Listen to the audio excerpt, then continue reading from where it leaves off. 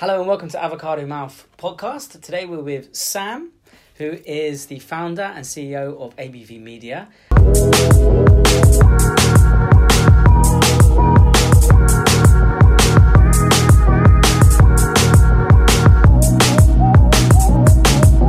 And we're going to have a little bit of a discussion about the story of ABV Media, a bit about the jobs we've done and some interesting stories that have come along the way. Past and present. Past and present, absolutely. So, Sam, take us away.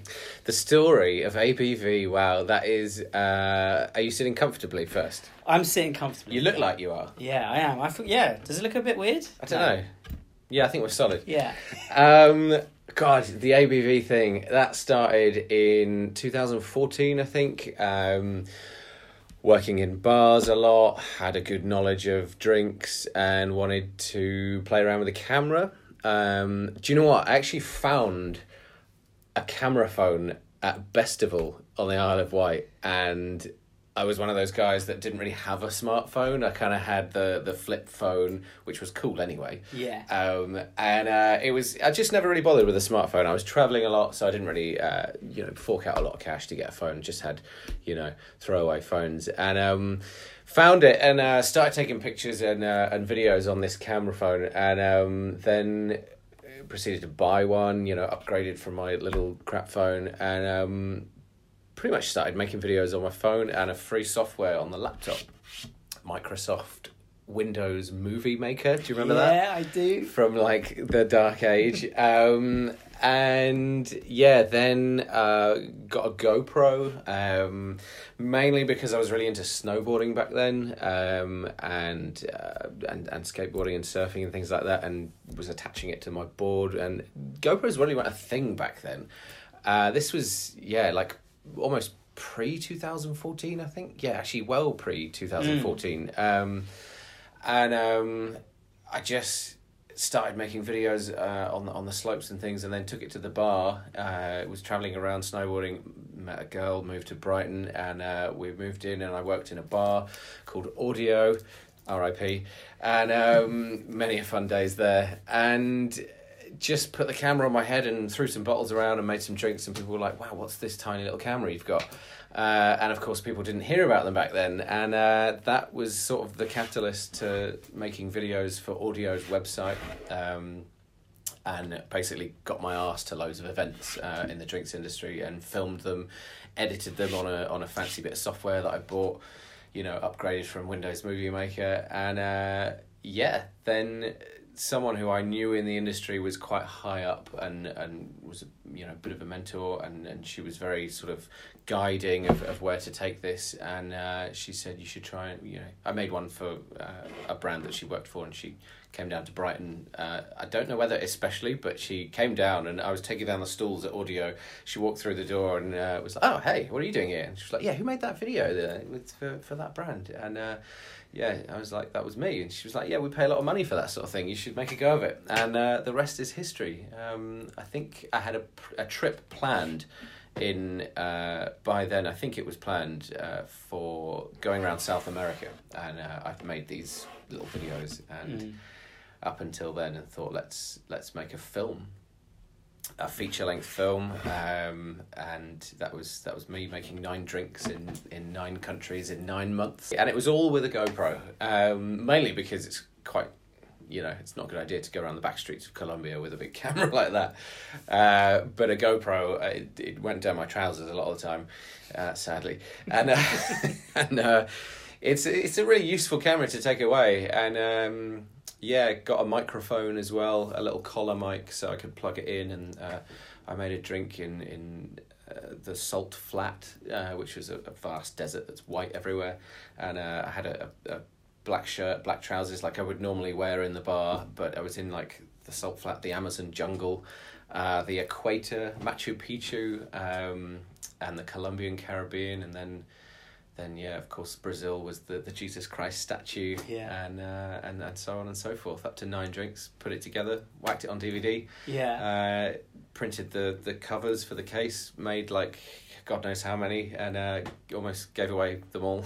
And didn't really sell any. Is it now on YouTube? Now it's on YouTube, yeah, I think. it was very early days back then, so the music was not really used in the way I would do it now.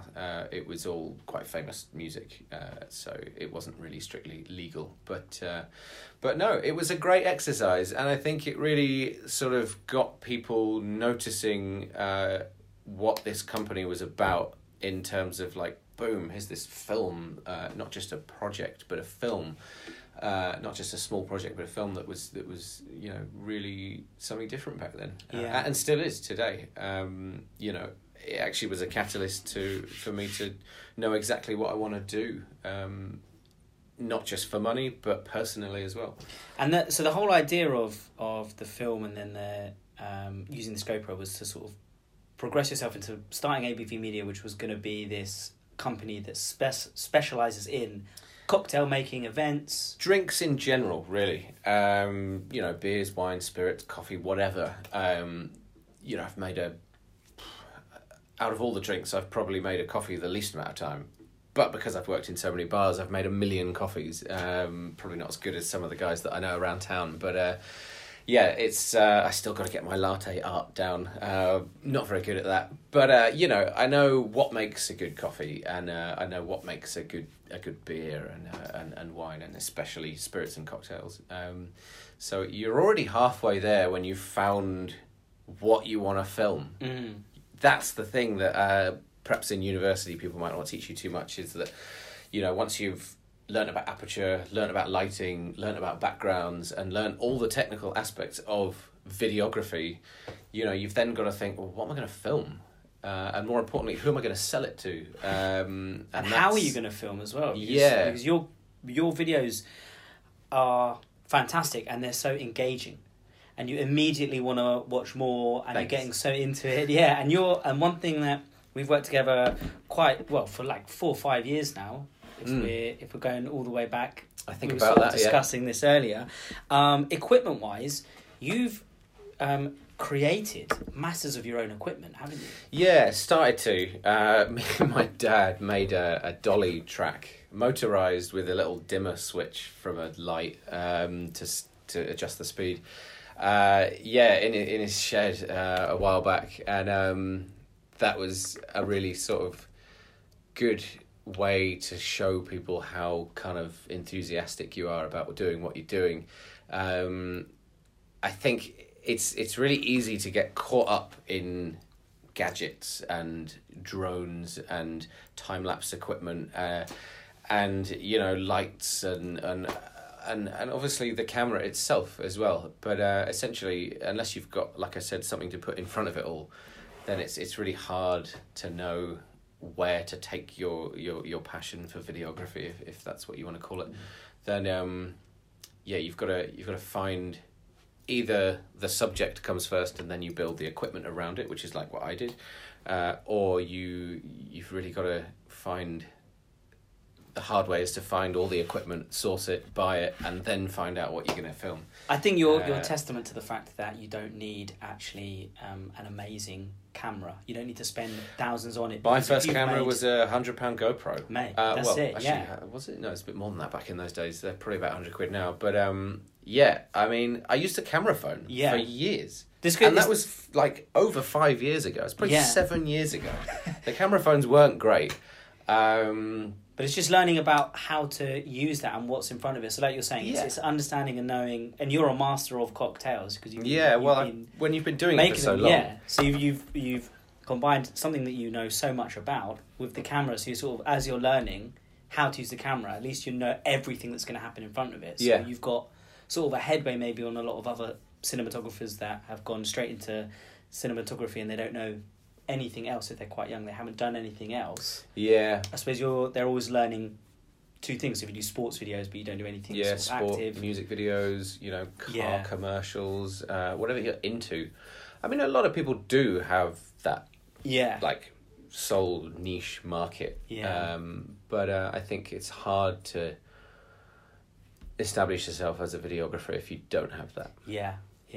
Full disclosure, I'm not amazing at what I do. I'm okay, but there are people out there who do it better than I do and probably know more about cameras than I do, but there's not many people that know more about drinks. Yeah, okay, it's fair enough. So let's go to what has been your biggest success with ABV Media? Ooh, successes. Someone told me recently, told me that success is not just measured in money. Success is also measured in happiness. So, you know, I mean, if we're talking what's a moral success, what makes you happiest, what you're most proud of, then probably the South America documentary is up there. That was amazing. I mean, when I released that, it was just such a buzz, you know. Had a big, you know, premiere in audio on a big screen. There were lots of Spanish people in the bar at the time anyway, so they brought all their friends. It was amazing, and it kind of gave me motivation to carry on doing it, really. So yeah, there's that, and I guess all the way up to now, where ABV has just released a wine documentary in New Zealand, and we're working on a sort of concept for a TV show, and that's so far been filmed in Bali, Nepal as well, and hopefully in many other different countries as well. Can't give too much away, but there's the wine documentary was great. I mean, that was on an island just off of Auckland, where it's called Waiheke, and the wine there is apparently really good. Not an expert, full disclosure again, not an expert on wine, but it was damn tasty, most of it, all of it really, and you know, they were all really receptive to helping you out, and you know, it was completely off my own back. I was there anyway. I had about 2 weeks to do it, and you know, it's quite a small island. I had access to a car, so yeah, just sent out some emails. Had a car, so sent out some emails, and basically, you know, organised the whole thing off of no credibility really, and threw it together, and it worked out really well. Oh, fantastic. I was quite proud of it. Yeah. Unfortunately, it finished during lockdown, so we didn't get to premiere it like we planned on doing in the local cinema. But is that up on YouTube again? Yeah, now it's on YouTube. Okay, fantastic. So it's called Waiheke on the I think it's on the ABV website and the YouTube channel as well. Nice, man. So We'll put a little link to check that out. And okay, so biggest disaster, and how did you adapt? Disasters. That's if something can go wrong, it will. Yeah, things have gone very wrong in the past. Again, you know, you can measure that in two different ways: financially, or you know, just is it a lot of work, or has something broken, or something. Batteries running out. Yeah. Oh God, I remember one time doing this series for a bourbon brand in London, very nice bar, and I hadn't charged my camera battery. So I was putting one on charge and using one with about 11% of battery and kind of stalling, you know, like, so turning it off and then saying, oh, we need to change that, and we need to change that, and we need to change this and that. And meanwhile, like, willing my battery to charge as fast as it can. And eventually, you know, we managed to swap them over and it worked out. Another one was for a Scotch brand. This was a big competition throughout the whole country, which was won by a few guys in Horsham, actually. They were running a bar called the Dead Parrot, and they won best bar team in the country based on a series of hoops that bartenders have to jump through. And the final was in London, and I went down there just to film it because it's, you know, Horsham are competing, and my friends as well. And Bristol is actually my hometown, so I had some vested interest in it. And went down there, interviewed the guys about what it's all about, and obviously the head brand ambassador, the guy organising it, and threw something together. But after filming, of course, this brand is quite a rock and roll band. The drinks industry in general is quite raucous, and that's why I love it. And afterwards, there was a big party, and the team from Horsham had these pre-batched bottles of cocktails that they were selling, and they had some left over, so they gave me 2 and said thanks for filming, blah blah blah. And they'd also won, so they were on a bit of a high. I think that's why they gave them to me. They don't really like me. Cut that bit. And so they gave me these 2 bottles, and I was like, amazing, thanks so much. And we went to the party, and we got out, and by that time the Tube had closed. And I just missed it. I'd planned to get the Tube home, and they had a hotel, and so they were like, do you want to come stay? And I was like, no, I'll head home. As soon as I said goodbye to them, and the hotel doors closed, I dropped one of my bottles, and I was like, God, that's so annoying. Because they had loads with them. I could have probably asked for another one, but I'd already said goodbye. I was like, whatever, I've got one more, let's go. Went to the tube, it's shut. So I was like, well, I think the train station's like near here. I could probably walk it. I don't think I had Google Maps back then. Or it didn't work or something. But I walked for so long through London. I must have looked a state. Carrying my camera, my sort of like metal briefcase of a case. Yeah. And this big tube that I carried my homemade dolly in. Which was great. Yeah, it worked a treat. It was really good. And so, carrying expensive equipment and... finally got to a train station, and the barriers I wanted to go through the barriers the wrong way, and I put my ticket in, and it bleeped and said, computer says no, and the guy saw me and was like, yeah, sorry mate, you can't go through that way, you've got to go around that way. And I showed him my ticket, and it had gone out of date anyway because it was the next day. And he was like, he saw me and he was like, I feel sorry for you. I just had this look on my face that was like, oh, I've been beaten, defeated, and he let me through. I was like, thank you so much. I got on the train, and this was a train heading to Victoria. And I ended up on a train coming from Victoria. So it obviously stopped and come back. I might have nodded off, which is really bad, and I wouldn't advocate that. But I then got on a train to Brighton, and I woke up on a train from Brighton. So bad. But I finally got to Brighton. I went through the turnstiles the wrong way again with a ticket that's out of date, and somebody saw me, and I had to say, look, I'm really sorry, but I've had such a hectic night. And again, he felt sorry, let me go. Thank you very much, train staff. And then I got to my doorstep in Brighton, finally got home, and I dropped my other bowl on my doorstep. I was so annoyed. I was like, I'm going to have such a big swig of this when I get home. And on my doorstep... On my doorstep. Is brilliant. Yeah. Oh, mate, I feel for you there. It was about 10 a.m. by that point. Oh, man. So that wasn't a success. Still worth it, though. It's good fun. It's part and parcel of working hard, I guess. Yeah, absolutely. So, next one is advice. What kind of advice do you have for example, engaging with potential clients, networking? Advice. Again, I've just sort of winged it. I've had a very sort of supportive sister who did a business degree, and she's sort of shown me like how to do invoices and stuff like that. But sort of had lots of advice along the way, but really started off not really knowing much, just being a sort of nice guy, if you're genuine. Someone told me that business do people with business. Start like just being a nice guy. Somebody told me once that people do business with people. So, if you're a genuine person and you're not out to try and take everyone for every penny they've got or try and get away with doing as less work as possible, then people do recognise that, and there's a sixth sense between most people that can sense that you're a genuine person who's going to deliver a good product or service, or you're a genuine client who's willing to not shortchange you and not trying to fleece you for every penny you've got or for every hour that you work. But yeah, there's definitely some things that you pick up along the way in terms of negotiating, a price before you start work. Some people invoice half before they even get out of bed. Haven't done that a lot of times, but it's necessary sometimes. And also, when you do something for free, it's never strictly only for free. You're going to take experience out of it. You're going to take maybe a bottle of something nice to drink home with you, in my case.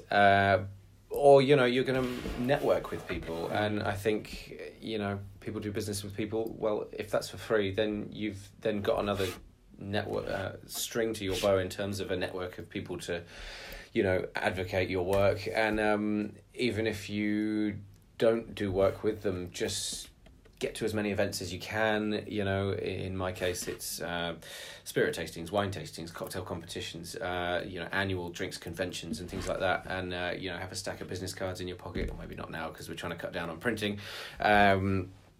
Or paper printing, I should say, but have a digital business card on you at all times, and do start talking to people. You know, it's intimidating. There's one big event in London every year that has 1 million bar stalls, and every brand is there. You know, trying to push their products on bartenders and managers to sort of sell in their venues.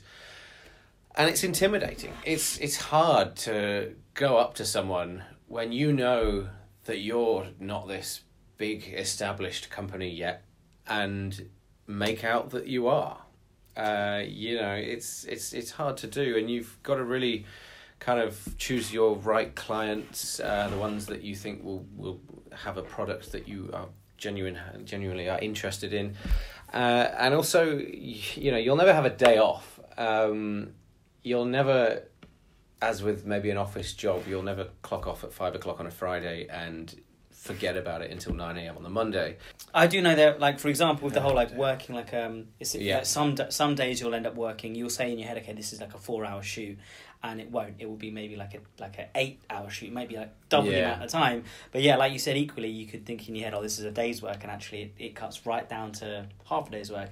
And I suppose it's like one of the weird things with shooting is the amount of time in between each shot can sometimes be quite a bit of time. Sometimes you've got to move the lights. If it's like if it's a drink or something, you want to rearrange the glasses. You've got to clean the glass, dry the glass, or, you know, make it different. Drinks especially are so, you know, you're focusing on something that is so small, maybe a bit bigger than this, but, you know, especially the intricate parts of it, like the garnish. The little tiny details of the bottle, maybe. And this is what brands want. You know, they want to highlight the kind of intricacies of the drink, which makes a beautiful drink, makes something that you look at and go, wow, that's cool. Because it's not always about the flavour of the drinks, isn't it? There's a whole thing about the shape of the bottle. That's the thing, you can't taste the drink through the screen. Yeah. So you've got to kind of convey flavour just with your eyes. Yeah. How do you do that? You know, it's hard, and you only really get it once you've made 1 million cocktails. Yeah. For example, if you peel a bit of orange peel, then the idea with a lot of drinks is that you sort of squeeze it in a way that spurts out all the little droplets of orange flavoured oil in the skin, which makes the drink smell nice. Now, to film that is really hard, and to see it in a bar is even harder. To see it in a nightclub is impossible. Not that many people really do that in a nightclub, probably, but you know, I've done it in, say, a nightclub before, and some guys go, "Cool, mate, what are you doing? It looks pretty enough." And it's like, no, but you don't get it. You can't see what I'm doing because, you know, it is so small and intricate and hard to see to the naked eye that, you know, you don't notice it unless you know it. So it's hard trying to convey flavour on screen. But, you know, to apply that to every kind of type of videography, it again comes down to just knowing your subject again. Yeah, you're trying to evoke an emotion within that person, ideally. It's just trying to make people salivate. Absolutely. So you wanted to say something about drones and equipment as well? Yeah, equipment as well. I think a great way of acquiring equipment is not just to find your subject and build your equipment around that, or just spend loads of money on everything to start with. But what you can do is, which is what I did once with a festival that wanted sort of drone shots, then I quoted a price that included the price of a drone, and they said yes. I went out and bought a drone and then kept it afterwards, you know. I think a lot of equipment is acquired like that. You just sort of, you need something for a job. You've never used it before, but you think you can get a handle on how it works. You put in a quote to your client on how much it's going to cost to do the job with that bit of equipment. If they say yes, then you're going drone shopping, my friend. And like I said, renting, it's you know, get to keep it afterwards, but you never know. It is obviously cheaper renting it, but if you put the price in to buy it first into your quote, then you get to keep it afterwards. Yeah, absolutely. And then crash it. Did you crash your drone? I crashed it on the job. I crashed it into myself. Oh. I think it kind of missed me just about, but so it was miles away, and I thought I would pull back on the throttle and go down, so it's coming towards me and down. It's so fast. It was miles away. I thought, well, it's going to take ages to come back. And all of a sudden, it's quite close to me, and it's coming at me at a rate of knots.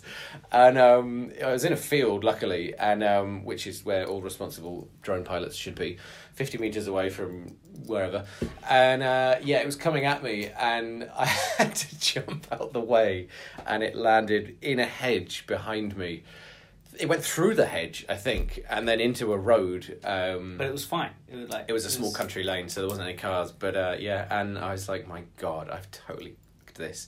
It's the first time I flew it, and I think it was all right to start with, but I had to turn it off and on again at least. Wow. Yeah.